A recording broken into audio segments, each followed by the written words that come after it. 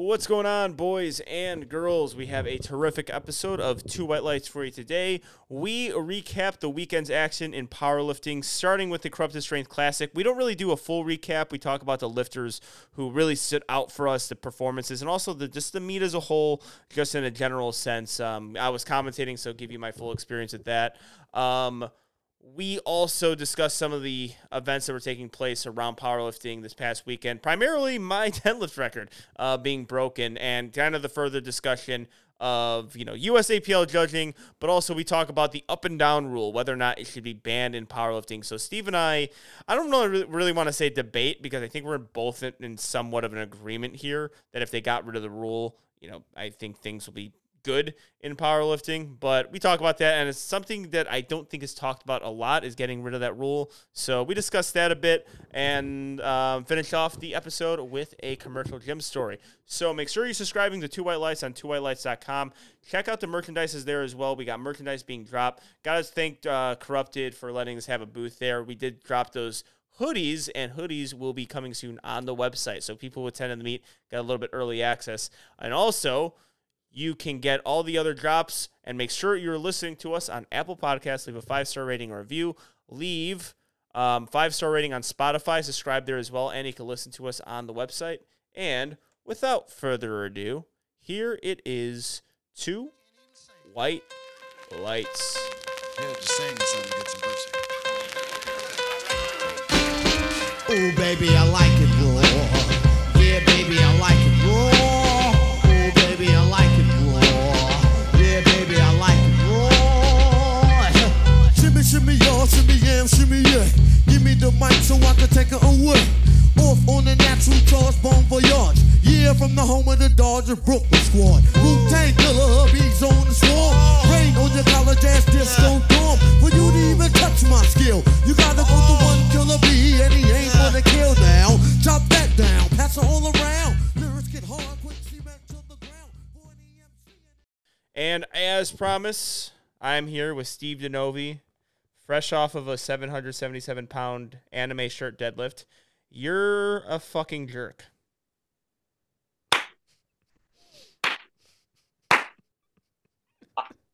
I'm not a jerk. You're the one that was so confident that you said the monetary bet wasn't enough. We needed to up it. The monetary bet was $5 fucking dollars. dollars. Yeah, we needed to up it.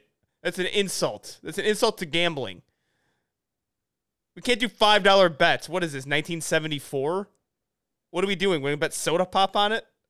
Going to bet a glass soda pop? I'm sorry. I am not an avid sports bettor. But you're the one that was so ultra confident and wanted to argue for like 30 minutes in the last cast. It was more so, but I got to applaud you. Because you do have right now the take of the year, and I think the best take of all time. Never would I have thought that someone up in a weight class like Jamar Royster could go back down a weight class and total the exact same thing he did at 90.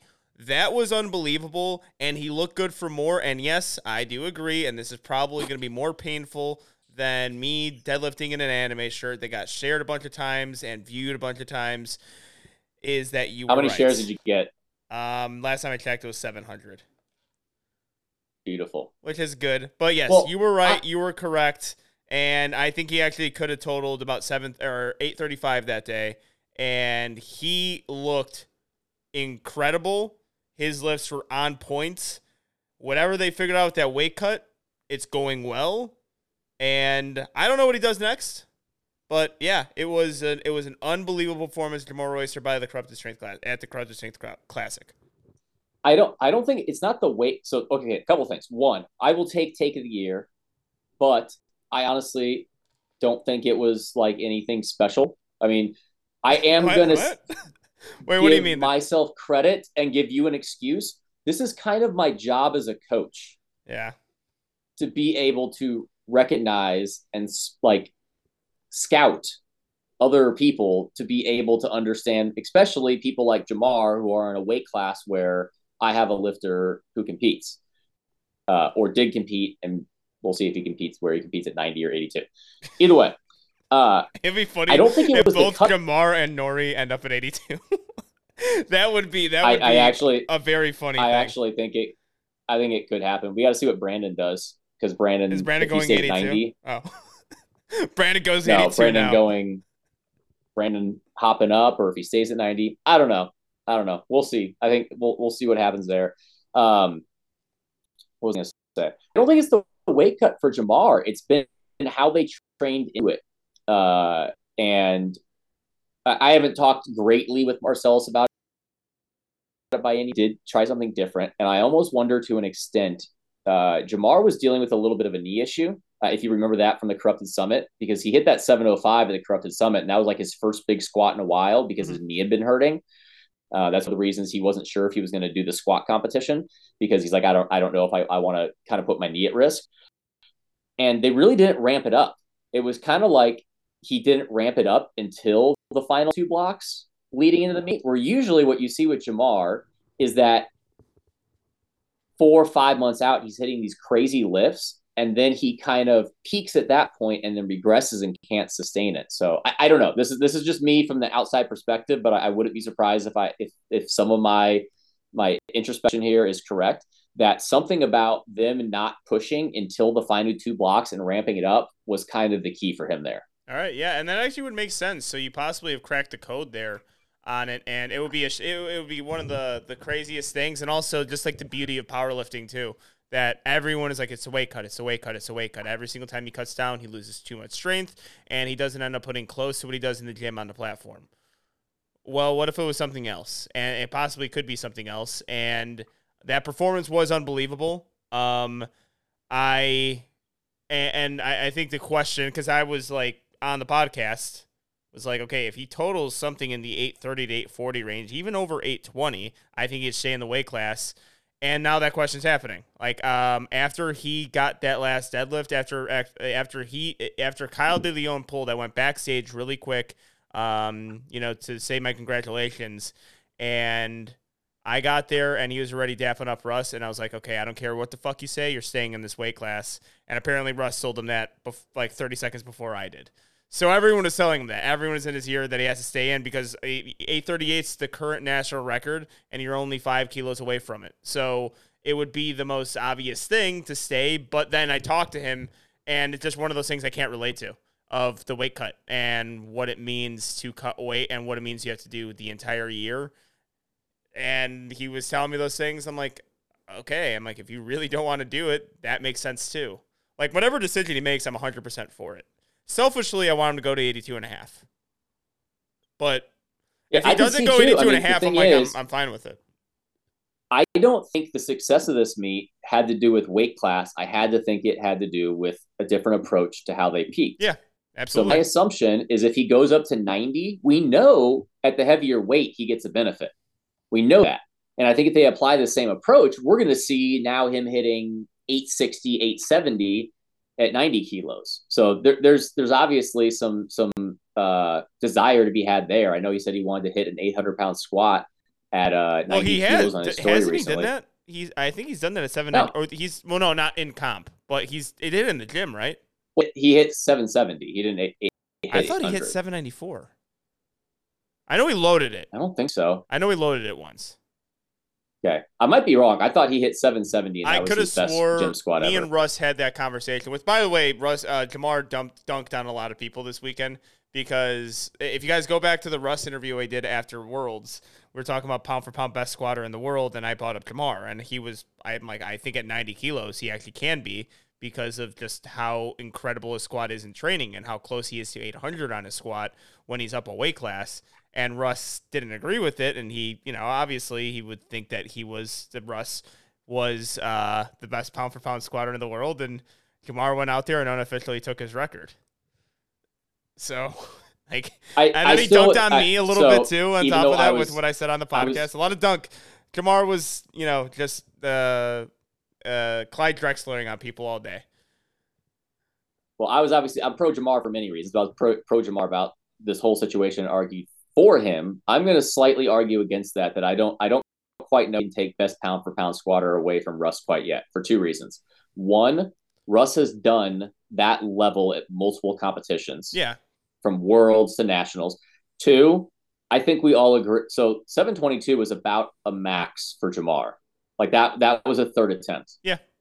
I think all of them were pretty much third attempts. Russ's seven, well, not his deadlift. That's actually what I'm going to I disagree with that deadlift. Russ's third attempt, 716. Russ's 716. We knew he had plenty more. I still think Russ is probably the best pound for pound squatter if you're comparing the two. But no, what I was more impressed about, because honestly, squat and bench was about what I figured. Deadlift was better than I figured.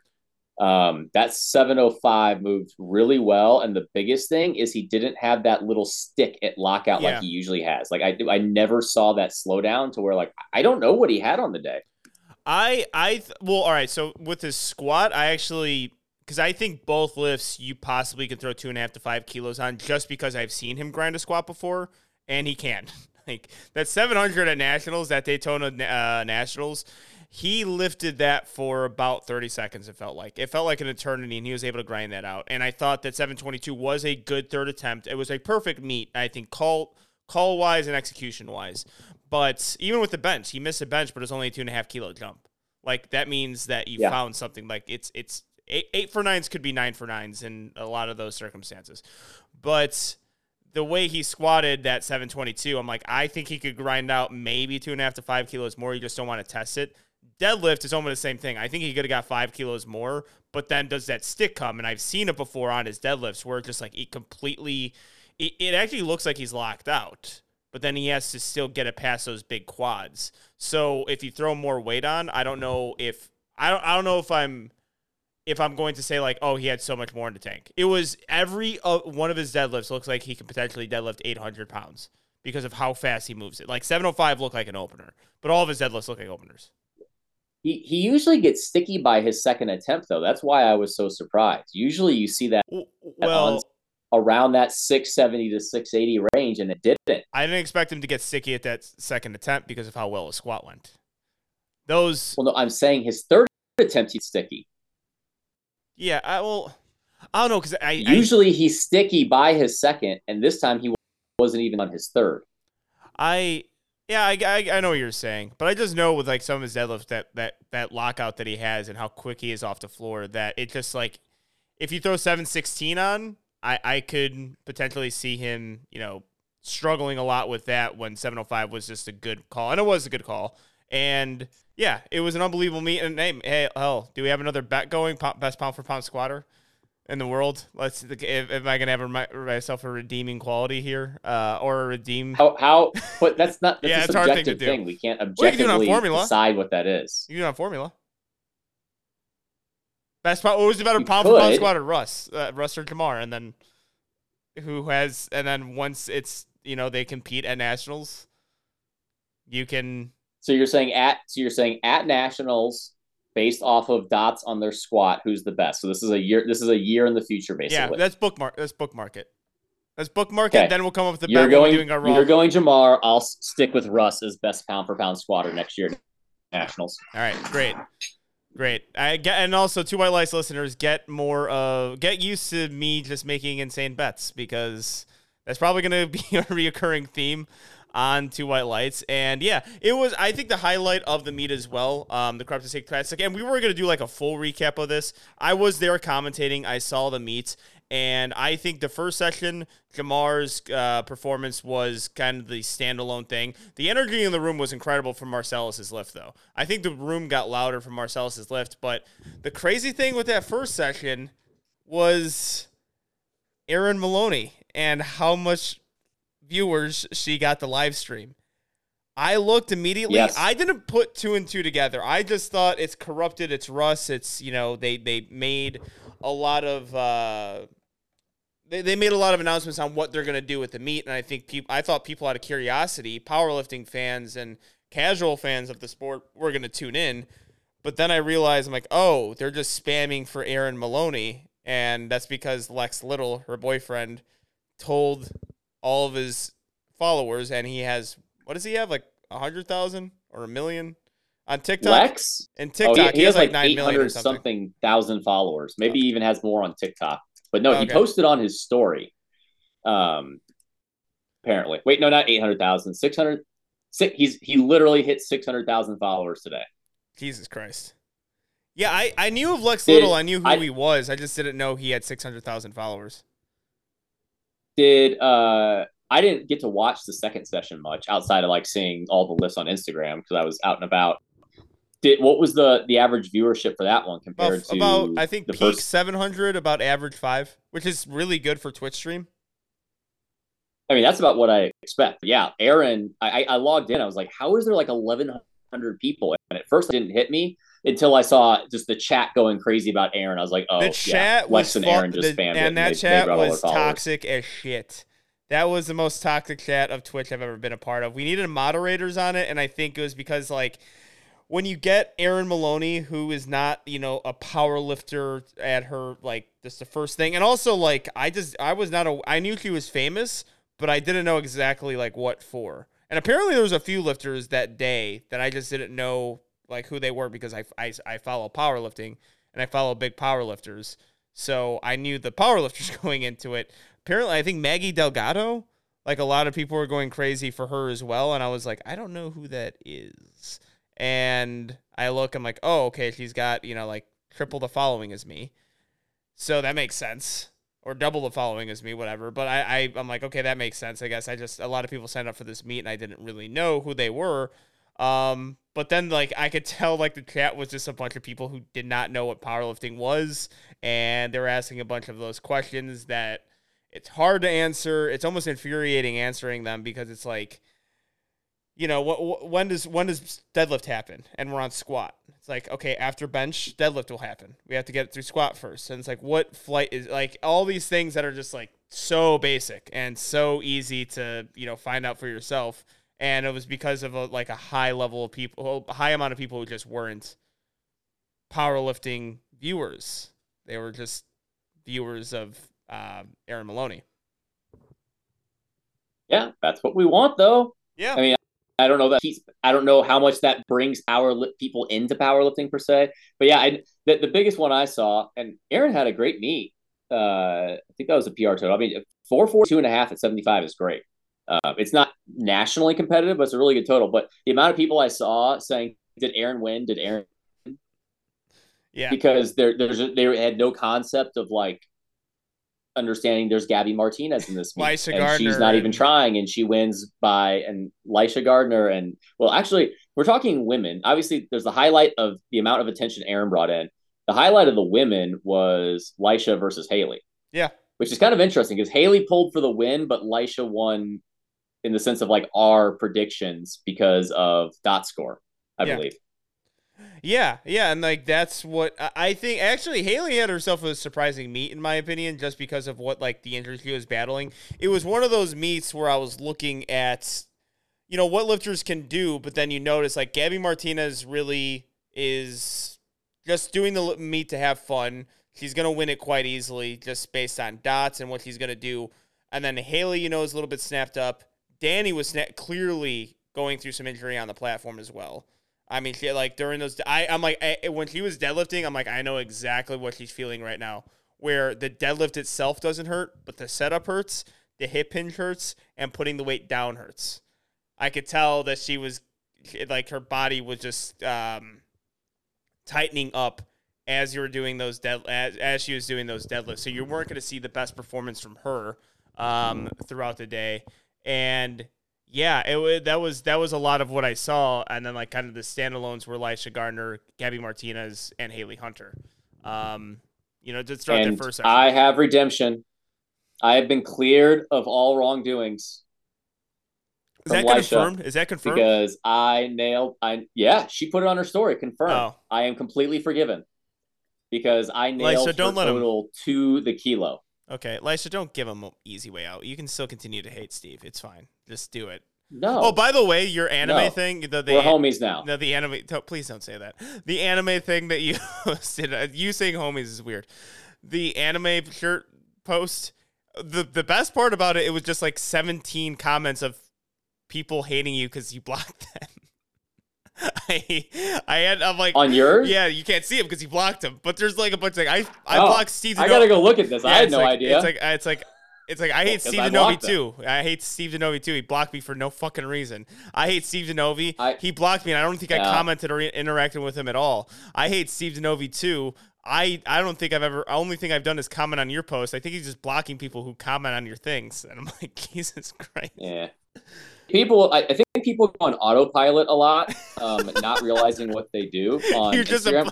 I'm dead serious. Like people go on autopilot, do stuff on Instagram, and have no idea that they do stuff, and like it's public, like and people can see it. Oh. But yeah, I'm seeing it now. Yeah, Darrington, why am I blocked? I never interact with him. I feel like he's just. And second, I don't know why. I couldn't tell you why I blocked certain people. You made a stupid comment. You went off on one of my lifters, or you did something that just annoyed me. So I blocked you. Like it's not like I'm like annoyed. It takes zero thought. It takes very little to go block someone. So that's hilarious. Yeah, that was the best part of it. Because I was just like, most of it is just people complaining that they're blocked. And by you Steve. Pinned it. Of course you pinned it. Oh yeah, I pinned all the ones that were yeah, I think I pinned 3 comments. All of it had to do with you getting blocked, I believe. Because you're only allowed 3 I only pins. see one about me, Blake. Let's see. Really? I see one about me getting blocked. It's just whatever. Yeah. Well, I mean, there we go. 2 pins. Yeah. Steve Denovi, I've blocked by Steve, and I've literally never commented on any of his stuff. People, you realize I can read other people's posts when you comment on their posts, or when you I legitimately think people are like I said, I think they go on autopilot and they don't realize what they do on social media, and they're just completely like mindless of things they do. Yeah, no, that makes sense because I knew like certain people commented. I'm like, okay, I follow some of them. I'm like, you probably said something in the past that's just dumb, and Steve might have blocked you. I'm like, you guys just don't know. Like, Steve blocks everyone, and it's almost now an illustrious group to be a part of if you were blocked by you. But it was just a funny part of me wearing the anime shirt. It was just how many people were pissed off at you for them being blocked by you. And also, I mean, with the first section as well, unless you had other points, I kind of wanted to get to like this is the part of the meet I wanted to discuss because I think that people were expecting a lot from this meet because of what was posted, and a lot of people in Corrupted and Get Better Today's camp were talking about it being like the best local meet ever, and like the lifters had a really good time at the meet. But the entire day, and this is why like the first section was a little bit of, like it was a frustrating experience, I know, for everyone involved. But the live stream just being in and out, almost unwatchable and almost uncommentatable. Then you see the comments on Twitch, and it's like I think for a first meet, like you saw some of the issues that you have like for people running their first meet happen during that first session, where the live stream isn't working because they're using the wrong Wi-Fi. And I think they put the cart before the horse in this situation because there was a lot of things promised, like lifter interviews, Kiss Camp, fan interviews, all these things they wanted to do. And I'm like, we're not going to, and I had to tell them immediately, like, we're not going to be able to do this. And I think that was because of just like it being their first meet that they were directing. And I think they did a good job with that being their first meet, but it ran on until about 9:00. There was a lot of moving parts in it. And I think that a little bit of the theatrics that they wanted to do, which I expect them for doing, I think they tried to make something like the Virginia Pro. That kind of halted it for being just a well-run, smooth meet that got done at an appropriate time and would give, people running it less headaches. Was because I think there was a little bit of a focus on that kind of stuff. Even the live stream, I was sitting there the entire time, like, okay, it's hard to do a live stream. I have no idea what to do it, but why not have Mark do it? Why not have the guy from TBS do it? Mark TBS, like that was him and Marshall had the best local meet live streams of the year. Warcat did a fantastic job as well with a multi-platform. It was clear, it was concise. You can see things. It was like. So, like, next year, I hope they kind of, like, fix those issues where they, get people in Houston and get people close to them within the vicinity to actually do the live stream, because it would have been a super clear, good live stream. Then you're talking about it being the best meet of the year, the best local meet of the year. Like, it's very good chance. And I think Gia did a hell of a job of just, like, trying to, stop some potential like catastrophes from happening, because like throughout the day I was looking like, okay, like this is a hard task. 140 lifters, multi-platform, your first meet at a hotel, a lot easier to do at a powerlifting gym, but it's at a hotel this time. And I thought like that first session was kind of almost stripped of that because of all the things that they were planning on doing, as opposed to just like focusing on what's the important thing. Can people see the meat? People could see the meat clearly. Awesome. And I don't think they could. Yeah, You could see my face more than the lifters. And that was kind of on the live stream. That was the live stream. Just on the live stream. The live stream was tough. Like you really couldn't watch it too much. I mean, I've directed I don't know how many meets. I've been hosting strength competitions in some way since 2010. I don't really do it too much anymore since like 2 years ago. That's an undertaking. That is a massive undertaking. So I mean, the fact that they were able to do what they did for the first meet they've ever run is pretty insane. Because let alone for someone who's experienced to do that versus someone's first meet. So it's kind of one of those things though. Like I'm sure they kind of learned to an extent, like kind of what you're saying is like, you got to start a little bit more basic and build from there. I mean, even Saber, he said it, like he adds 1 or 2 new things a meet. That's it.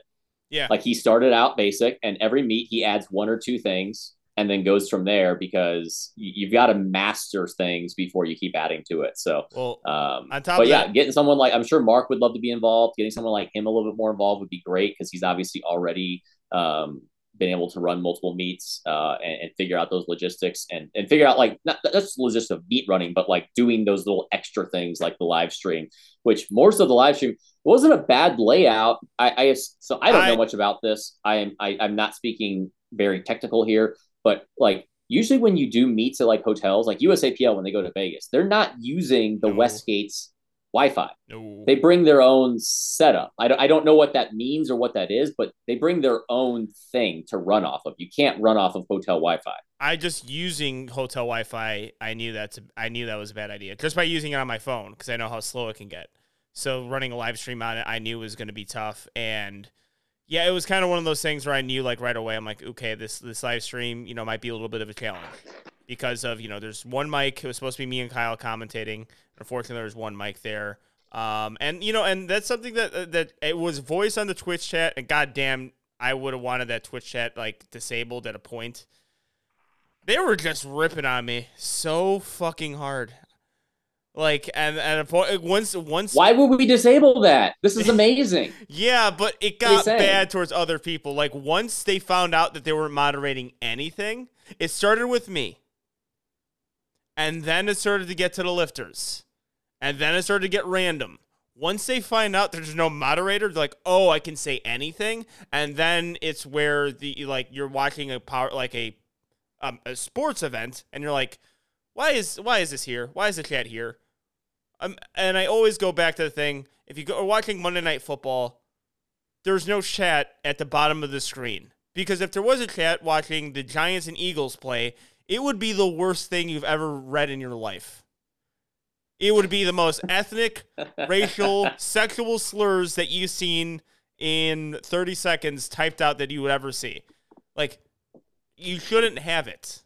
And Twitch is typically better. Second session, there was clearly more of a powerlifting fan base where they were asking those type of questions. But yeah, it's just the frustration of live stream, them not being a powerlifting, fan base, and then also just once they've realized that it was no holds barred, it got ugly. I thought I was going to get the worst of it, which I'm okay with, but then it started to get to other people as well. So, unfortunately, the first session was, kind of like that was what we were dealing with. But at the same time, like, I will say the atmosphere of the meet was absolutely incredible. Like, I wasn't expecting that. Marcellus had, like, probably the biggest fan base there. Kyle DeLeon scared the shit out of me just with his approach to the bar.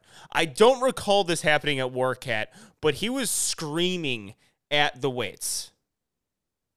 And I pooped myself a little bit just by watching him. Ooh. Yeah, it was scary. It was frightening. Ooh. I didn't know. Don't do that.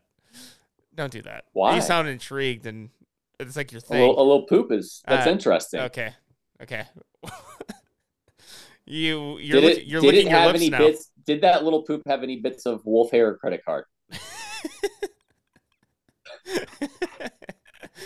Yeah, well, your guys still doesn't. I'm getting a little bit of Wolf Hair. Inconclusive. That could be me too. Inconclusive. Yeah, if you guys don't watch Always Sunny, this doesn't make any sense. But yeah, he got the crowd going too, just by his natural walk up to the bar and all lifts, squat, bench, and deadlift. He got the crowd going, and he had himself a hell of a meet, 795 too. So there was great performances all day. And I think that second session was kind of the best of it. That second session was the atmosphere, and I think everything that you wanted to see, still minus like some live stream issues and some, with the meet starting late as well. Those issues happened, but that second session was energetic. And during commentary, it was crazy because I had it was a really fun thing, actually, it being a multi-platform meet, because Isaac Whistler was squatting, the return of Isaac Whistler to the USAPL, and Weeze was squatting at the same time. That was energy to the absolute highest amount, because the crowd was into it, but I was into it too. Watching Isaac squat and watching Weeze squat, and then, once you get Weeze squat on the other platform, you got a whole lot of other heavy hitters ready to squat too, and there were some big weights being moved, and all of those guys had themselves fantastic meets. Like on the second session, that was really kind of the, I think the staple of the meet. That's what I'm going to remember from this meet the most, was that second session, how good it was. Yeah. Sean Mills is an open caliber lifter. Yes, and of course. There's no more junior lifting for him. 872.5 is insane. Mm-hmm. Yeah, he's got to do it. We got to see him. We got to see him at the open level. He had a great meet. And I mean, just throughout the entire meet as well, you just saw really good performances. Isaac Whistler, too, 8 for 9. Coming off of that injury, a lot of freak injuries as well. I was really impressed by Cam Wilson. Cam Wilson also had himself an incredibly strong meet, looked really good. I think he, too, once Nationals rolls around, can continue to grow in that ranking. One guy I actually really want to bring up, Dylan Campbell. Dylan Campbell, the Black Kratos. He's 20 years old. He is a fucking stud. Okay, I didn't know that was Dylan Campbell. I know Black Kratos. I didn't know his actual. Because we talked about Dylan Campbell on the pre-show. I didn't know that was the same. But yeah, that kid's an animal. He is a stud, and he is going to be a huge problem. The way he lifts, you can tell he's going to start killing people on that subtotal. I saw him lift for the first time in Austin, and I'm like, okay, that squat and that bench is legit. And that squat and bench became even more legit at this meet, and he's only going to get better. He is an absolute stud. That was one person, because, I was a little bit curious to see what he does. I think it's his second meet too. Second meet. And he's doing that kind of stuff. It's crazy. So I was watching him compete. I was watching him lift. I'm like, okay, so he can get himself to a position here where he is definitely going to be challenging some of the big juniors, some of the collegiate lifters, and he's going to make a lot of noise, once that career starts, flowing a little bit, and he has a little bit more of a build. Dominic Melvin and Rondell Hunt pulled out. Rondell Hunt, the speculation could be Sheffield. Yeah, we talked about that today. That seems likely. That the issue that I know of for Sheffield is mainly Trinidad and Tobago has a whole weird situation with IPF. So Rondell doesn't have an IPF federation, so maybe they finally figured it out and he can be in Sheffield. I think that's probably. I would if I was a betting man, if I won a couple bets occasionally. I might throw a little bit more on the fact that I think Rondell's getting into Sheffield based off of this. Yeah. That might be a bet that if we should actually make the odds of wild cards who could get selected to make bets on those. That'll actually be fun to do. Once, hopefully they actually have a cool announcement thing. We're awaiting anticipation, because Rondell at the initial part I would have put at plus 1100. I would not have assumed. I heard what they're doing. They're sending out the invites personally to each lifter. And they're going to have 10 lifters that could possibly be selected, but only 4 are going to get it. And they're going to open up a gun case, and it's going to say, you got in or you didn't get in. You didn't get in. Fuck you. Sign SPD. Well, I think I messaged you this. You don't watch The Office, do you? I kind of do. I really wanted to go. My buddy has a gun case. He has guns. I wanted to go get it and put a rock in it with a Post-it note rubber band around it that says "suck on this," and it's from Gaston. That's from when Michael Scott gave Toby a rock on his last day and said "suck on this." Yes. Yeah, I wanted to open it up and do a whole unveil, and all it was "suck on this," and it's a rock from Gaston. Yeah, that would have been great, but that would be a funny thing for SPD to do, to send people like invites, only have 4 actual selections, and then the rest of them are just like, congratulations, you didn't get in. Suck it, SPD. You're a loser, SPD. That would be so funny and mean. I would actually like endorse SPD for doing that if they were just that horribly mean for no reason. 2 White Lights, we buy gun cases and pose as SPD and send these out and see if people fall for it. Yeah, I would love to go to Jesus Oliveris' house and tell him he didn't get into the Sheffield meet and have him rip my fucking head off. Solana would do all the delivering. Yeah, that's Solana's job. Yeah, we'll put her in danger's way. But yeah, Dylan Thomas, beast, and then like kind of the big dropouts, because that was another thing of the chat that I had to deal with was where's Rondell? Why isn't he doing the meet? And I didn't want to kind of like talk because the word was Sheffield, and I mean we could be totally wrong. It could not be that at all, but it could be at the same time. It's always fun to think that. Well, because his training looks like it's fine. Doesn't look like anything's wrong with this training, so that's why a lot of it is a pointless. It's like it's a good meet to do if you want to have fun, but like a pointless meet in the sense of trying to do something at the meets. Like there's level lifters at these local meets that I understand will do this. That's the incredible thing about Carolina Primetime, how many pro lifters they're able to get. Same thing with this meet. It's incredible that they're able to get so many pro lifters, but for me, this meet are like people with like a 500 to 520 dots, and they really want to show out. Like everything above that, and all these like But I mean, Rondell doesn't have another place to show out though, because the USAPL continues to not give him any option to be able to compete in the Pro Series. Which, if Rondell goes to Sheffield, that will be a massive failure by the USAPL when Rondell on a silver platter was saying, "I want to go compete over there," and they gave him no options to compete. Yeah, that would be a massive failure, almost as big as a massive failure is not getting Leflar Bros merchandise. Ladies and gentlemen, go to leflarbros.com and get yourself some Leflar Bros merch. The socks, the dad hats. Yes. Okay. Wow. All right. No, everything is great, Steve. We're trying to hype up people. No, I'm honest. I just want socks. Or you want? Yeah, we want to get a dad hat while you're at. Honestly, if you do the socks and the dad hat, it's a bit creepy what you're trying to do.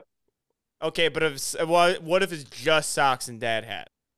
That's all you get, or you get one or the other? No, that's all I'm wearing.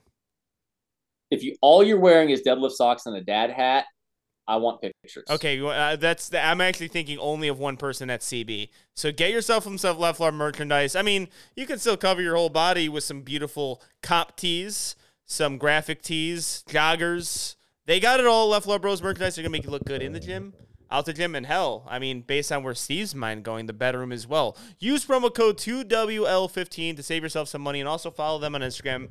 Go to leflarbros.com, check them out on Instagram, give them a follow, and check out every single thing that's dropping. Everything looks great. Everything looks fantastic. And use that promo code 2WL15 and also ORC15 as well. Other things from session two. Mainly ORC 15 shows your allegiance to me. Yeah. And then 2 White Lights 15 is for the OGs. If you're a true 2 White Lights fan, you're using promo code 2WL15. If you're a bandwagon fan, you're using ORC 15. Which is fine. If you're a bandwagon fan, it's fine. You gotta start somewhere. From session 2 as well. We're gonna get to some of the because I kind of want to end with certain things. Carrington Amati probably had the most impressive lift. What was that? An 864 deadlift? No, 832. I thought 832, 838, 832. Let's look. Where's Mr. Carry Tons? Big carry. He gets. The first time I met him, wow, this is a unit, and he only got bigger since. That was amazing. 838. 838. Yeah, I think most impressive lift of the meet, and especially because of how easy he did it, and the fact that he pulls a conventional. Something about it. Big time conventional pullers, always going to get the people going, and that was one of the most impressive meets of the of the session and of the entire meet. So he had himself a good meet as well. But David Wilson, an absolute gutsy performance. We talked about the injuries he was battling going into the meet, and he did share on Instagram. He did tell me a little bit earlier from it, so I was kind of like, if he doesn't do the meets, I totally understand. But going through some intense family issues, had to be, in and out of the hospital. His mother had a stroke, unfortunately, and he had himself a gutsy performance, and that second attempt squat, it's something about David Wilson and me not doing my job correctly, because all I was doing was just shouting into my mic of David Wilson getting that squat up. Same thing with his deadlift. When I was just screaming at his 400 kilo attempt at nationals, I was just yelling at him to get that squat up, and it probably busted a lot of people's eardrums, ruined people's speakers, ruined people's laptop speakers. I don't know, scared people's families, scared pets in the other room. But that's what happened when David Wilson lifts. He's my hero. I love him. And that squat, I was so scared that he wasn't able to get that squat because that would have been, probably a win for Weeze in that situation. And if, no hate against Weeze, but if it's going to be between David Wilson and Weeze, I'm going to pick David Wilson 10 times out of 10. And he was able to get it. People wanted to load 400 kilos on that last deadlift, and I'm like, that second attempt deadlift, it seemed like he was losing a little bit of balance. But he has one of the most impressive streaks in powerlifting. I think that's 5 consecutive squats where it was 2 white lights. He has been the best ad read for 2 white lights. He had all 3 of his squats at nationals were 2 white lights, correct? I don't remember. I didn't know that this was a streak. I'm taking your word for it, but if he did, we're going to have to send him a care package for just how much he's done for us. I was going to give him, I couldn't see him after drug tests. I had, some merchandise for him. So yeah, I'm going to send him some stuff. After this episode. But yeah, I'm like, I think he has 5 consecutive squats over 2 white lights, because this meet he did have 2 white light on both of his squats, and I could have swore at nationals he got 2 white lights on all 3 of his squats, and I think that was the commentary that I was making, like, holy shit, like, he's 3 for 3 on squats, and he's got 2 white lights on all of his squats. Like, keep it there. And I think he might have got 2 white lights on his bench too. He just kept on getting 2 white lights throughout the day, and you gotta love it. You gotta love a lifter like that, and it makes sense with how he squats. Bench press too, like, I think he didn't hear the press command on his second attempt, so he had to go up and weight just by 2.5 kilos, nailed it on his third, and, he kind of wrapped up the deadlift there by his second attempt, but gutsy performance from David Wilson. It was a meet that, potentially, maybe not the best meet to take, just because of the circumstances, or the circumstances of just his being, a little bit banged up going into it, but get a lot of time to rest. Really excited to see what he does at nationals, because he was making Ashton Rusick sweat just a little bit at that weight class. So, come nationals, I'm really excited to see what he puts on all 3 of his lifts, because it seems like he's, continuously making some progress there. So that was a big highlight for me. 110, that 110 class is just going to be deep, because you obviously have Bob and Ashton. Then you got as tier 1. You always have Dave there hanging around, and now you're going to have Mills, Preston Savoy, Camden Wilson, maybe Dylan Campbell. You gotta. That's just an interesting class. That's a very, very, very interesting and deep weight class. Mm-hmm. Yep, I agree, and it's kind of turning into what the 105s were when Bryce Lewis, Ashton Ruska, and Mikey Davis were in it. So 110, I think you're going to get some of those big freaks, and also something fans appreciate, because those are all just units. They're just big, angry, heavy hitters. So people like seeing that. It like matches like the people who really like the lightweight lifters and the people who just want to see big weights being lifted. Like the 105, 110 weight class, you get the good mix. You could kind of call that the heavyweights of tested powerlifting, because the fact of the matter is above that it starts to be unpopulated. I don't know if that's the right word to say, because a lot of tested lifters are just not going to be that big. There's only so many Jesus and Rays. I mean, even in the 120s and 140s, I love those weight classes, but they're not very populated. Like the average huge, like big tested lifter is typically like 105 to 110. So it's kind of like our version of the heavyweights, if you want to call it like that. Yeah. Well, speaking of this weight class, one thing that was a big fallout from it was, of course, what happened to this lifter, Sean Weeze Mills, his last deadlift. Do you think that should have counted? I would have given it red light. All right, you just But lost your commission check. We're Good also job, going to get Steve. into it. You just lost 2 white lights commission check for the week. Damn you. We were really it was close, banking but on that. you want my opinion? I thought it was probably a red. Not against it counting. It was close, but my first instinct was a red. What's always tough is it's hard to judge that from the side, which is why I think he got 2 whites from the side judges and a red with the blue card for up and down from the front judge. Yeah, I was watching it on monitor, so I actually didn't even see the up and down movement. So when he got 2 white lights, I was like, oh, he does have an issue with this. It was identical to his Pula Collegiate Nationals, and I think he got the same call. 2 white lights, 1 red light, blue card, up and down movement. That one, again, like it passing, I didn't think was a big issue because of the 2 side judges potentially not seeing it. I think from the center judge, it was clear. And I would have red lighted from the center judge, but if I was a side judge, I don't know what I would make. It would just depend on the vantage point. But you know what I love in situations like this is like the USPA, Powerlifting America, and all the other federations like rubbing their hands together, being like, all right, we're going to talk about judging inconsistency based on 1 call at a meet. Like they have none. Yeah, like right. There's 0 on their side. Yeah, like WRPF last have like 5 deadlifts of the American Pro were not all cleared red light lifts.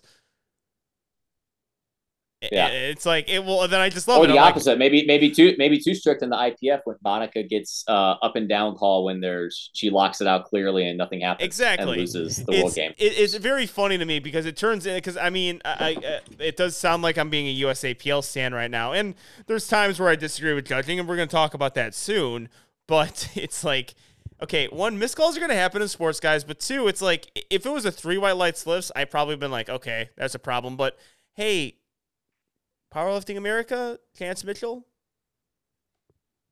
I don't know. I thought that was just about as bad, if not worse. If I was comparing, Chance's is more red than Sean's was. Yeah, and it depends on how the call goes, because the fact that it was 2 white lights and the center judge acknowledged was up and down, I'm okay with it. But I just remember like, oh, there's a judging problem in USAPL because of 2 missed lifts on the weekend. I'm like, okay, guys, this was a local meet, and that's actually the thing about USAPLs. Like people from over the pond, like they were messaging me about it. I'm like, guys, this is not a national meet. Like UTSA students were judging this meet, like all of them.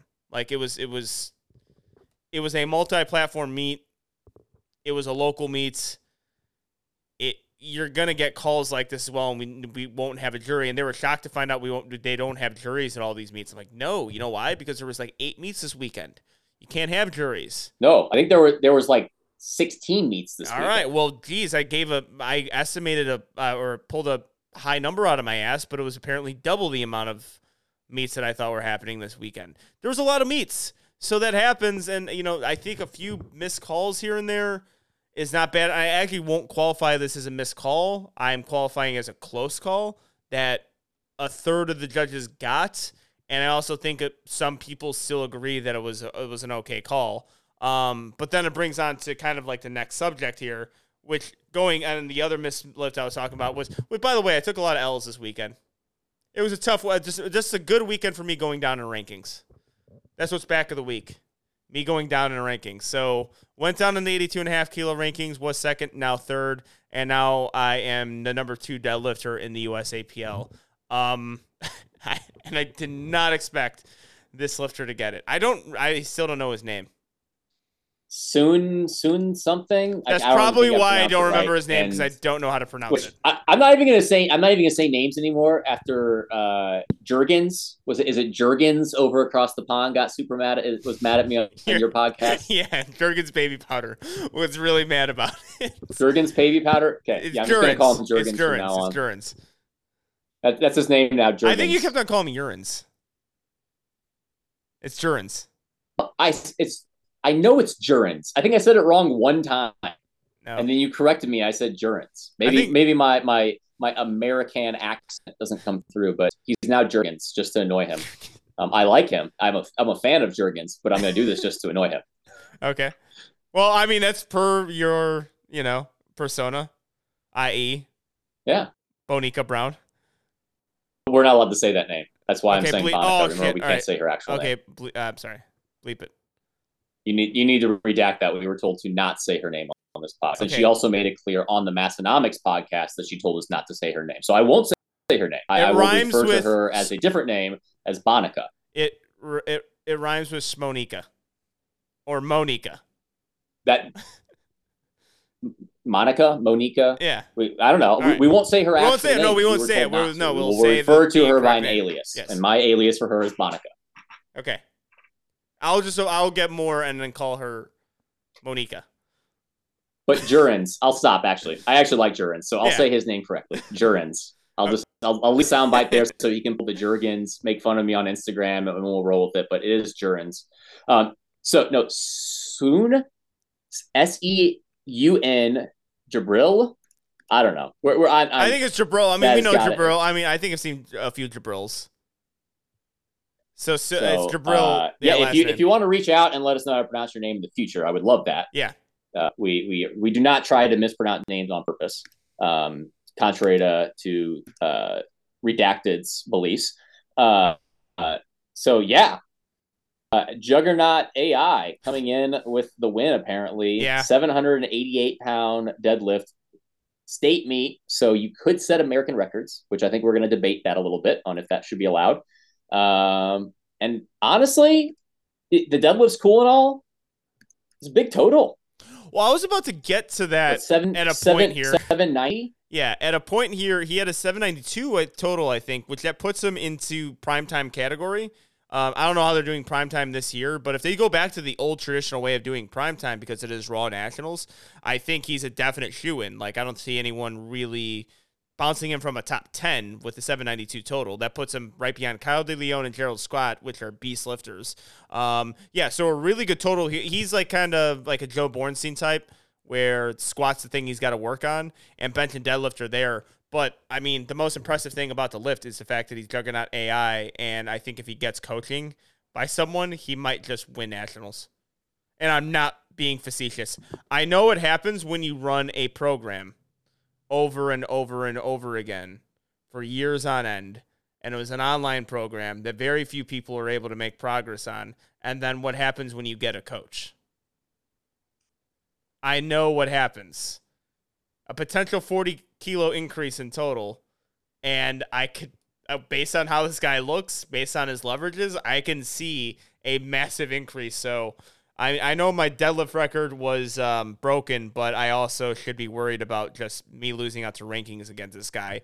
But I think the point, I mean, what we've seen on his posts, USAPL's page, even King of the Lifts too, there was about 150 comments on his thing, which, again, always kind of makes me, like, cringe it away, because at a point, like, at what I know, a lot of it was just a stupid conventional for sumo debate on King of List posts, but a lot of it was just calling it a bad lift. And I would agree that it was red lighted, but it wasn't red lighted, and it was a state meet, so that kind of carries over the debate until should national records be broken at state meets, and I just don't think there should, simply because of simplicity.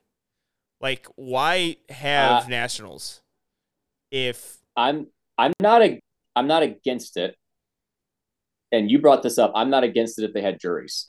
Oh yeah, of course. So if they have juries, it's fine, and it's good. And if they have juries, it'll add to the prestige of state meets. And I think they can have juries at state meets because of the volunteers that you have. But I think the qualifications of being on the jury are quite high. That's where you might not get those. You'd have to have national credentialed- refs. So that's the tough credentialed part, is you'd have to have three. You'd have to have 6 national refs, 3 on the platform and 3 on the jury. And that's why even at nationals they don't have a jury until primetime. They do not have enough national referees to have juries for each platform. Well, yeah. Well, that was the thing that we kind of came to the conclusion on. It's like, okay, you can only break national meets at nationals, but then at the regular session of nationals, you don't have a jury. So it's you're just traveling, really. You're just traveling to break a record. But yeah, I think I would be okay with it if there was a jury, and I think if there was a jury, that lift would have been challenged, and I think it would have been overturned. And I've seen it was actually reminded me of John Gruden's deadlift at this year's Nationals, where it was kind of this John eventually clear miscall, and the jury turned it over pretty quickly. Yeah, I mean, if this had a jury at like prime time, it probably would have been overturned because. So I mean, it's a little. I mean, I agree in the sense of like what happened to Gruden. Gruden's was up and down, and then he locked it out. This one was he locked it out, and then it went down, and then he kind of lost balance forward. But he never really showed, in my opinion, in like full control at lockout because you can kind of see how he just kind of lost balance a little bit. Mm-hmm. It's tough. If we get into the debate now, if I was to create rules, I've been open, and I credit Pete Spence for changing my mind on this. I'm open about, I think up and down be gone from powerlifting. That wasn't up and down though. That was just down versus like Weeze. If there was up and down, he went back up and he finished the lift and locked it out. Mm. That's where it was different to me where like, I wish I could change the rules and Weeze's would count and this one would still be a no-go because he didn't re-lock it out. Okay, let's go lift by lift then.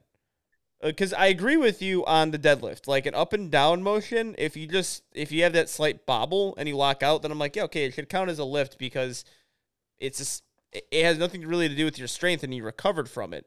The lockout's another thing. Like if you can't lock out the lift and there's up and down movement there, then it should be a red light because you should be able to lock out a lift. Do you think that going with the deadlift up and down motion could yield the potential for people like hitching and ramping? No, because hitching and ramping is different.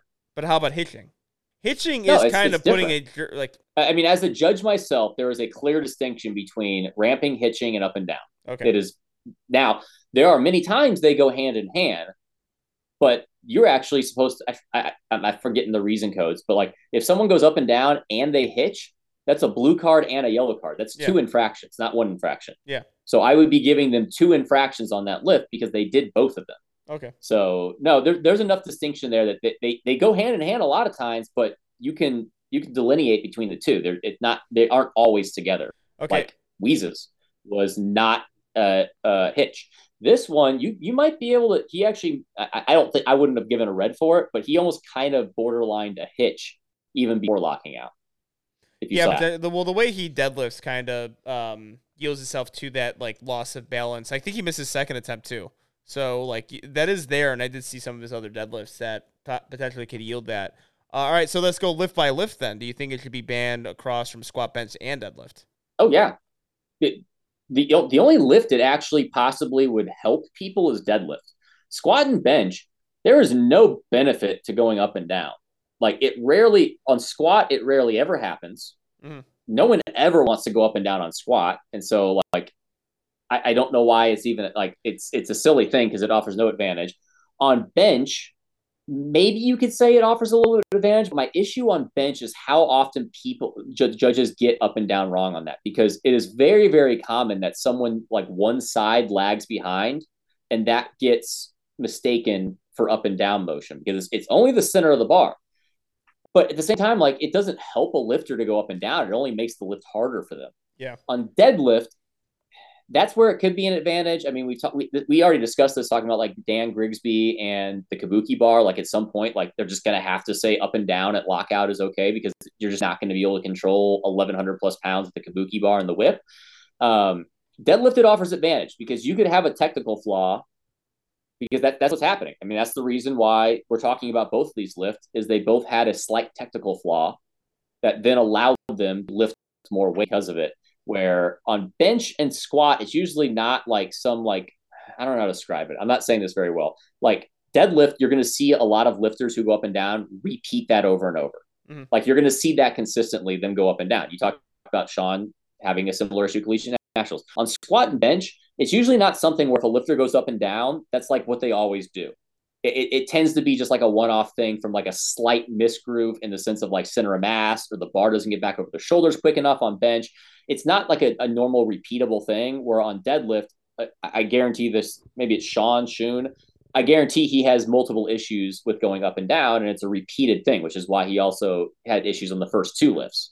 So it offers a little bit of an advantage, but honestly, I don't care. Like, if they can lock it out and then control lockout even after the up and down, I would say good lift. I say delete that rule. It's just it doesn't offer any competitive advantage. Yeah, and on squat especially, because I think a lot of people, like, once you get to a point in your squat, like, the bar could roll on you and it causes a momentarily loss in balance.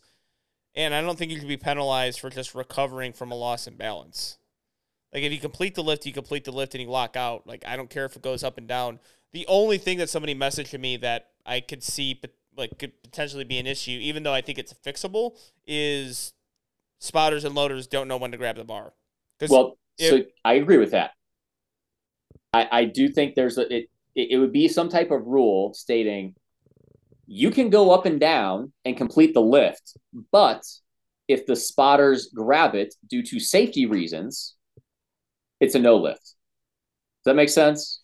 Yeah, I can see a lot of upset lifters. That's a tough. Lifters already gets upset about that. They could definitely be upset, but it's kind of like one of those things. Like, it's at your own discretion. Like, if you're gonna go up and down, you're risking the fact that the spotters and loaders may grab it for safety purposes. Okay, well then that makes me think that it's one of those rules that, does it cause more headaches at a certain circumstance, that you might as well just keep the rule. Because I think it will change powerlifting. Like, there are lifts. Solana brought up to us in a chat with Jamar Royster's deadlift. Like, he didn't get called. He got red lighted on his 3rd attempt at nationals, and it was because of up and down motion. Mm-hmm. And he completed the lift. It was just a technical error that he went through, but he still regained balance and he had the strength for it. He fucked up a little bit. And that would have changed. And that, if that's happening to him, that's probably happening to a lot of lifters. So that change actually can be big, but then if it's going to cause a little bit more headaches, say with spotting and loading, or for spotting and for safety purposes, and all you need is about 2. If you have 2 in a big meet and people see it where a spotter and loader potentially took the weight too quick, ruining a national record lift, or a lift that takes 15 kilos off someone's total, then people are going to be shouting from the rooftops that it's a stupid rule. I agree. We still see that now, though. We see oftentimes that one side dips, so the spotter kind of touches it, and that's a thing still. So I don't know. I agree with that take that does add complexity, but then it's a debate: is that more complexity than the up and down rule in general? Like, how many lifters are getting close calls on up and down that we don't know if it's up and down, and they're getting red lights, versus people who would get the bar touched to get the lift taken away from them? Like, which is going to be more common occurrence? Yeah, well, I do know that a lot of lifters don't get, like, if there's a stall. I know that's one of those really hard red lights to give, because of it has to be super distinct. John Hack, I think, has been called a few times for it, but a lot of people are clamoring that it should be called more. And it was hybrid. Hybrid was the big one where people like that was up and down motion. And I was looking at it again. I'm like, I don't see it being distinct enough where you can call up and down motion. And similar thing to Weeze's deadlift. Like, I don't think it's distinct enough, and he got away with the 2 white light lift, and I don't disagree with it. Same thing with Hack. If they gave him a red light, I'm like, okay, I could understand that. But if they don't give him a red light, I'm like, okay, I can understand that too. It's like a bang-bang play in baseball. If it's close and there's 2 people thinking 2 different things, then the call is right, because one person's thought cannot be more clear than the other. And honestly, I mean, I could be okay with the argument that it's mainly an IPF issue. I see way more up and down calls that I do not think are up and down being called in the IPF, and the benefit of the doubt not going with the lifter but going against the lifter than I do in USAPL or USPA and other federations. IPF is really, really strict. Not the Gaston's American Federation, because we've seen some issues there. I'm talking Gaston's International Federation being overly strict. Well, that federation hasn't had enough meets where I don't know if I could even call it an issue. I think it's just a basic things. I'm just saying they didn't overly call it strict like I see in the Gaston's International Federation. Yeah, well, you're ruining it for yourself by continuously calling it the actual name for it. So We're gonna I forget. I we forget need- my yeah, I you forget got- my hatred sometimes. Well, you gotta remember your jokes here, but yeah, I agree. And then, but that's the thing. I see people posting it a lot on their stories, like that deadlift too, and they're like, God, they're giving out. I just love when international lifters are like, all right, can't wait for something to happen in America so we can just somehow elevate our federation. Like, okay, with bad calls, we're still beating your asses, so whatever. But like that one, those were two examples. They're giving out red lights like candy. Like, okay, that was two examples out of the 16 meets that you had in this federation and on the state side. Like, it's gonna happen. Sports guys, sports has poor calls.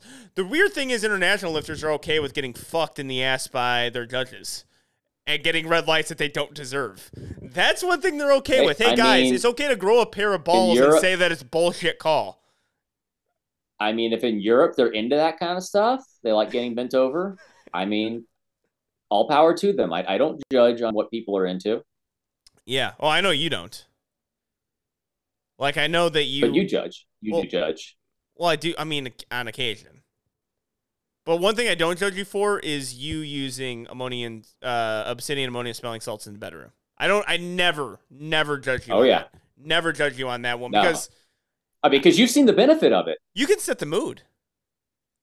In Carolina, I got hyped. It was scary. I thought you took I mean, bath for salts only a second. deadlifting like 400 right now, I had some serious hip thrust power. Yeah, I thought you were high on bath salts for a second there. That's how intense it was. I thought It's not far off. I've actually put Obsidian Moda in the bath before and did a bubble bath, and it was amazing. I don't recommend people doing that. But Steve is obviously built different. Because that night I thought not only did you inhale the nose bleach, I thought you drank it. I thought you drank bleach. That's how I just brush my teeth a lot with bleach. Yeah.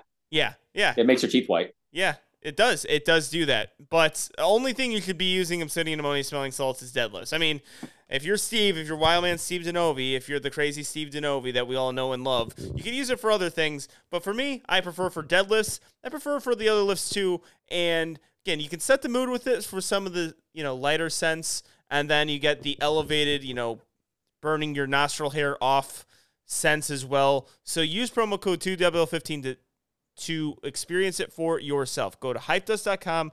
Get yourself some obsidian ammonia smelling salts. Remember that promo code and get a bunch of them. Test them out. See how you like them. Put them in your gym. Put a lot of them in your gym. Make a little spread. Some spread with all the obsidian ammonia smelling salts. Remember that promo code though, 2WL15. So, yeah, USAPL judging.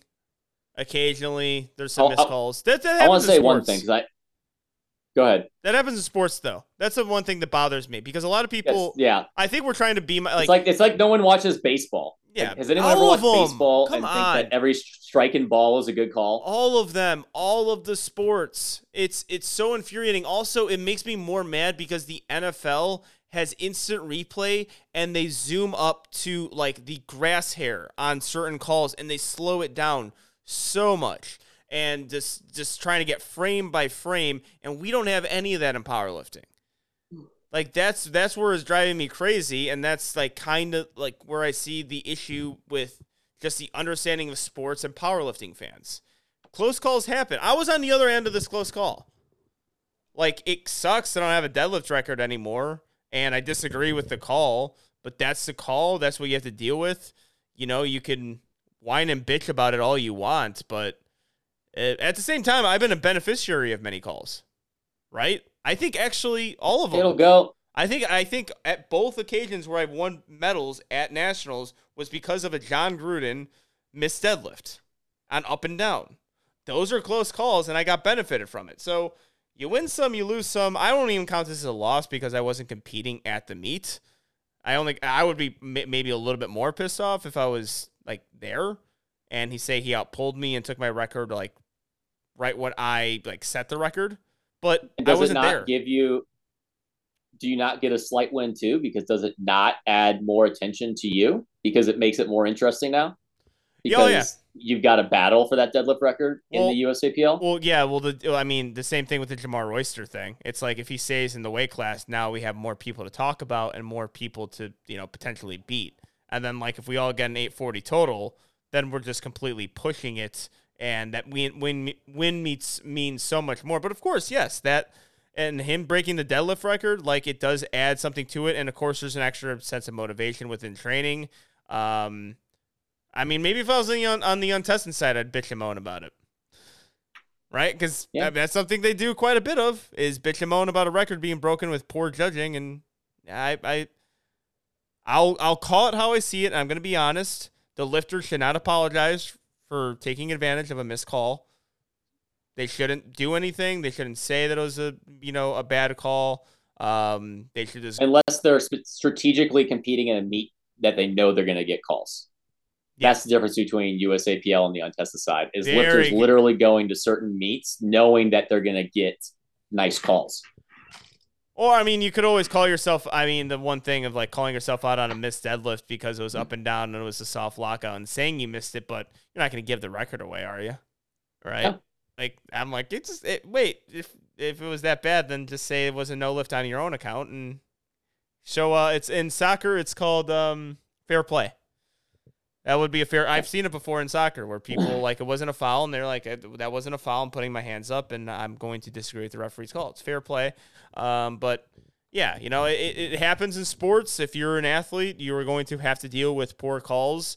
Again, I could be speaking at a different situation here because I wasn't, like, at the meet competing. If it was, I just hit the deadlift record at 787, and then someone came out and hit 788 right after me, and I couldn't, like, go and chip it, and it was because of poor call, then I'll be a little bit upset. But what do you do when you're a little upset in sports? Maybe you motherfuck the refs a little bit, and then you get tossed. Then you hit the showers and have a beer. Then you play the next game. Get back to work. That's what happens. So I wanted to say one thing about this, because, again, I'm going to call him Soon against Sean Soon. What? He got thrown to the wolves here. He did. He went from no one knew who he was to being under the line. Because, like, Sean Mills, even if people, like, I think both, regardless of our takes on if we think these are good lifts or bad lifts, both unreal performances. But Sean's used to this. He's been under the limelight. Soon, he went from not really anyone really knowing who he was to all of a sudden just this headline story on King of the Lifts and everyone commenting bad. I just want to make sure, like, he knows if he's listening to this, like, that was incredible. Regardless if it was a close call and a bad lift, insane meet. I cannot wait to see him continue to progress. And I loved watching that. Yeah. So if he's listening, and I don't know if it's getting to him at all, but, like, it's tough when you go from no one ever critiquing you or, like, talking about you to all of a sudden a bunch of people are, like, being negative about your lift. It's got to be pretty tough. So seems like he's handling it quite well. It seems like he's not going on a story or anything and, like, complaining or bitching about it. So if he's handling it well, it's great. Or argue with anyone. But so maybe I'm trying to tell people he's built for this. Well, yeah, he's built for this. Well, but the thing is, like, people message me and they do this thing where they think they're gonna make a friend with me by, like, bashing someone else. I'm like, that's the easiest way to me to actually hate you, is to do that. Like, if I could smell, like, the insincerity, like, on you while you try to bash someone else, I'm like, I don't like that type of personality, the insincereness of certain people. Like, that will actually make me despise you. That's their pickup line, is they bash. You give a simple response, and then they think you're best friends, so they message you every day for the next 2 months. Pretty much. That's pretty much how it works. And, I mean, I'm going to be honest. Again, like, I will be honest. I'll call it how I see it. But at the same time, like, people are messaging me, like, that no way should have passed. I'm like, okay, but at the end of the day, this dude is on my level when it comes to deadlifts, and there's not a whole lot of people that I consider on my level when it comes to deadlifts. I put him now in there because if he missed that lift, I'll still be like, okay, he can break my record at any point. He can find something here that'll have him deadlift over 800. That deadlift, even if it was a miss and they called it as a miss, I'm still considering him, as good of a deadlifter as me, and there's a potential there that he beats me. There's Ina. There's I call him Lion down in England. I don't know how Coons. Coons, or I know he has Also, they're all Nigerian. These fucking pullers. The three people I just mentioned are all Nigerian. So there's something there. Like you're gonna be a fantastic power lifter. Nick Manders. Yeah, Nick Manders is Nigerian. Yeah, Nick Manders, definite Nigerian. And then if he ever competes, Tom is up there. I always forget about him because at any moment, Who's Tom? Rogue it's Tom, right? Oh, I yeah, don't know his last name. yeah. I never knew his name. I called him Rogue One, and that's not his name. It's just Rogue. Or Yang Su if he ever competes again. Oh yeah, that will definitely there. But yeah, he's got to compete in this decade. If I want to put him in that same category. Yeah, but once he competes, he would definitely be within on that level. And Liam, if he goes down to 83 or 82.5, which I don't know why he doesn't, but if he goes down, I think he can go 771 plus, and quite easily actually, in maybe 790 to 800 range. Once he adjusts. The difference between this guy though and most of those, I mean, Nick is up there, Ina's up there. He's a better this lifter. Is one of the other guys though that he actually can total with you possibly in the near future. That's the biggest thing there. Oh yeah, he's a good lifter. That's one thing. I did not know what he totaled. I looked at his total. I'm like, if you're going high sevens, close to 8s, you're legit. You're a contender. Where you're not just a deadlift specialist. And I would maybe I gotta get a Juggernaut AI to figure out this bench. He's got a 402 bench. Yeah, that's insane. The fact that his squat is what's holding him back and not his bench is pretty insane. Yeah, that's a crazy thing. So his bench, he kind of kills you on. Oh, and also Joe Bornstein once he moves up. Joe Bornstein, I think right now he's at like a 750 deadlift, and he moves up. I think you're gonna start seeing that weight gain work to a 780 plus pull. Which you never know, but I like that's a handful of people. I don't consider Sean Noriega on my league as far as deadlifts go. I don't think Russ is on my league with deadlifts. But Russ deadlift is 770. Yeah, he did. Hey, have you found it funny that King of Lifts just refuses to post me now? I've already told you that. Yeah, I thought there was something against me as a coach in my lifters, and I think finally now he's seeing you as well. I no, because now it's like because one, I don't care. I get more interactions on my page. But there's a point there where people mention you enough times and things where it's like I think he's not posting me for a reason here. No, we probably deserve it. Probably, but I always remember We're also USAPL, so we got double knocks against us. USAPL, and we aren't super nice. On this guy's post, we've been very clear. We don't think their podcast is great, but Ryan is the best commentator King of List in podcast powerlifting. overrated. Yeah. King of List podcast overrated. Ryan and King of List page underrated. I'll disagree with you. I would say King of the List podcasts, if they lean into what they're really good at, Ryan can interview people better than me. I cannot interview as well as him. If he interviews people, he's good. He's really good. Best commentator, amazing I think. Yeah. And the King of the List page has been amazing for powerlifting. Amazing for powerlifting. Yeah, for sure. When they don't oversaturate it. Because I actually think now it's kind of working the opposite in certain ways because it's like such an oversaturation. Because every single post is a collab post with Gaston's American Federation. They could run their or page if they did a however French they want. local meet, they get reposted. Yeah, exactly. Or like certain things, I'm like, okay, like whatever. I mean, this is a typical like USAPL junior conversation. What should be posted and what shouldn't be posted on King of Lifts. It's a page where they can post everything they want. It was, I guess it's totally my fault because I did comment on the post that I was reposted on, just kind of talking shit about, which I should have, about the Raw Nationals recap. But I'm like, at this point, I'm like, okay, they actually followed through with this, and I'm just not getting posted on that page. And I'm like, all right, I'm cool with it. I really want to win nationals, and I'm like, I want to be a point where there's a thing like you have to post me, and I really hope they don't. And like if they stick with it, they're like, okay, we're not posting him anymore. I'm like, touche, yep. You stuck to your guns. I like that. Yep.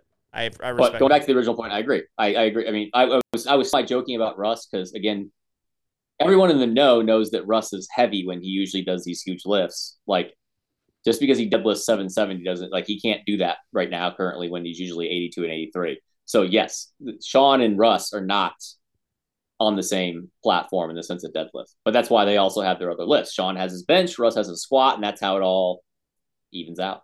Yeah. But yeah, on the sense of deadlift, I completely agree. Yeah, sure. All right. You want to do a commercial gym story before we bounce? Oh yeah, let me pull one up. Ooh. What did I Go just into do here? archives. I don't know. Maybe open a virus because your gym stories could potentially be like on websites that give you your Okay, computer. this one's good. Okay. I got one. This one, I don't know how deep I'm going to go with what I say here because it's kind of vulgar. So when I first started working at this gym, I had no clients, 0, and I didn't for a while. And a fun fact about commercial gyms and personal training, at least the one I was at, I would very much assume this might be common. The amount of people with one training session left is astronomical. Astronomical. I'm talking thousands of people because they don't want to do their final session and then tell their trainer they're done. So they just never show up to their final session. Okay. So I was going through all the people that had training sessions left, and most of them just have one, and they have no interest in coming back in. I come across this person. They have like 18 sessions. And I'm like, oh my gosh, gold mine. I can finally get a client. And I call this person up and I'm like, hey, would you be interested in continuing with your personal training? I see you have 18 training sessions left. We could get you set up for this week. And he'd be like, I'd love to if they let me. I was like, what do you mean? He's like, oh, I was told I wasn't allowed in the gym anymore. And I was like, oh, I'm sorry. I'm new here, so I don't really know the situation. I'll take your name and I'll talk to my manager and I'll see what that is and see if there's something we can work out. And he's like, oh, I would love that if I could come back in. It was super nice. I go in to my manager. I'm like, I forget the guy's name. Let's say his name's Bob. I go in there and say, hey, I just called Bob. And as soon as I say his name, they just die laughing. They lose it. And they're like, no freaking way are we letting him back in. And they didn't even really explain it to me at this point. Like, why? They just said, no way is he allowed back into this gym. So I go and call him back and say, hey, Bob, I'm really, really sorry. I asked my manager and they said that the suspension is upheld. I can't let you back in. He's like, oh, it's all right. He's like, I love everyone there. He's like, is so-and-so still there? I was like, yeah. She's like, yeah, I really liked her. It was too bad. I didn't think asking her if her pussy smelled good was like a bad thing to say. And at that moment, I was like, oh. Well, it is, sir. Got it. And then I went and talked to everyone, and I found out this was a common thing. He would only be with female trainers. He would constantly say extremely sexual things. He would go in between sets and take shots in his car. He was usually drunk most of his session. And then the final straw was he brought a gun into the gym. And they're like, nope. Oh, nope, it wasn't. It wasn't like he was like carrying it. He just had a gun with him, and like they're like, no more. We can't let this man in this gym anymore. Oh, okay. I thought it was just gonna be remarks he was making, but I guess it was just him bringing a gun. Apparently, he made enough remarks and still didn't. That didn't call this wasn't the straw. Apparently, that was a common type of remark. I guess the gun was the straw that broke the camel's back. That is. Yeah. Oh yeah. Based on how the story is going, I wasn't expecting that last part, but yeah, that is. I like how casually he brought it up too. Like, I don't think that was a bad thing. It was so, because he had such like a nice, like calm voice, and how casually he said that was, I almost lost it. Like, I was like, oh my, because again, I didn't know anything other than they told me no. I didn't know the stories until after I got off the phone call. And so as soon as he said that, it was like, got it. Yeah, we're not, I fully understand why you're not allowed in this gym currently. Yep.